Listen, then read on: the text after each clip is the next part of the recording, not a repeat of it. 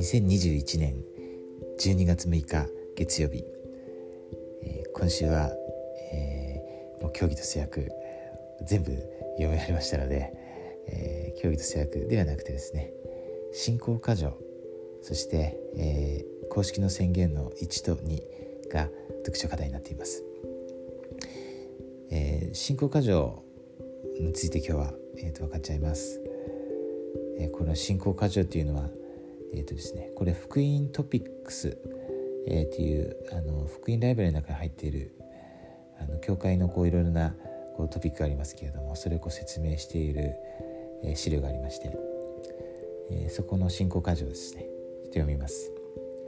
信仰箇条は末日聖とイエス・キリスト教会の13の基本的信条を概説したものです。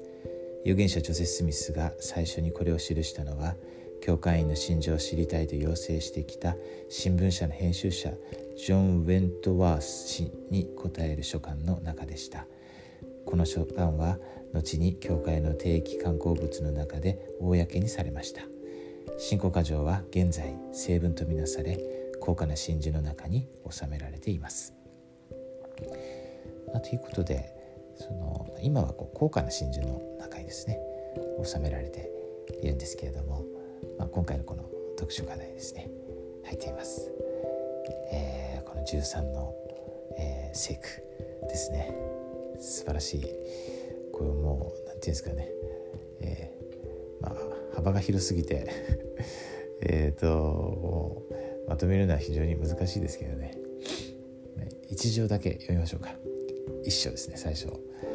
私たちは永遠の父なる神とその御子イエス・キリストと聖霊とを信じる、っていうこの本当に私たちの根源的なですね、本当に最も土台になる、信仰について、預言者は教えているんですね。そしてここから13個の、信仰箇条が書かれています。というこの信仰箇条を研究して学ぶことを通して、私たちは福音の教義や原則や真理をですね、深く学ぶことができます。ちなみにこの福音トピックスの中でも、あと私従って聞きなさいでもあったと思うんですけど、ペリー長老がですね、分かりやすくこの信仰箇条に含まれている教義と原則を教えられていますね。それも読まれると、非常に参考になると思います。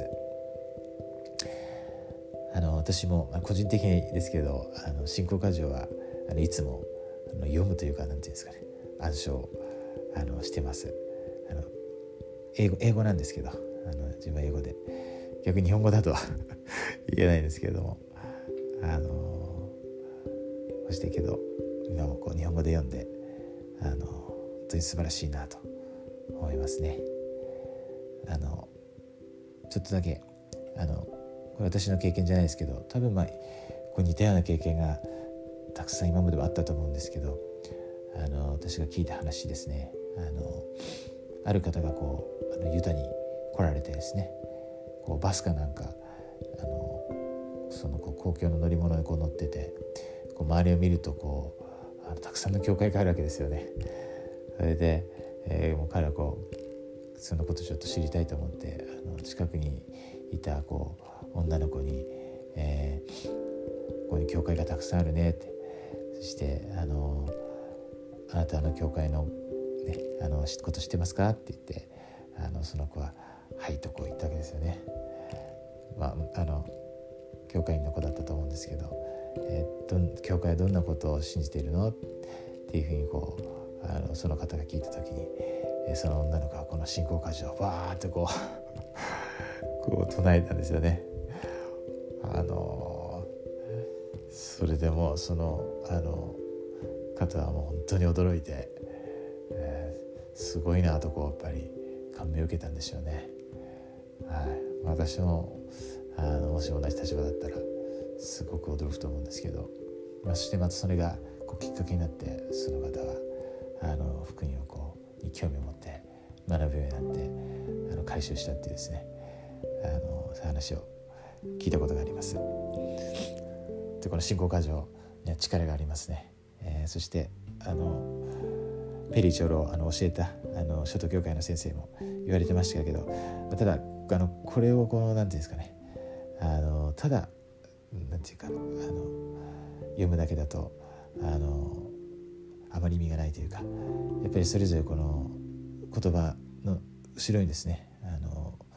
バックボーンのこの教義とか原則というのがありますので、そういうものを学んでいきながらこの信仰箇条を学ぶと、本当に私たちの福音に対する神様の教えやこの計画に対するですね理解が深まりますね。それを今週少しずつですねできたらいいなと思います。最後の福音は真実です。そして天皇お父様が、救い主が、そして聖霊が生きておられて存在するということ、そして私たちを心から愛して私たちの不死不滅と永遠の命をもたらすために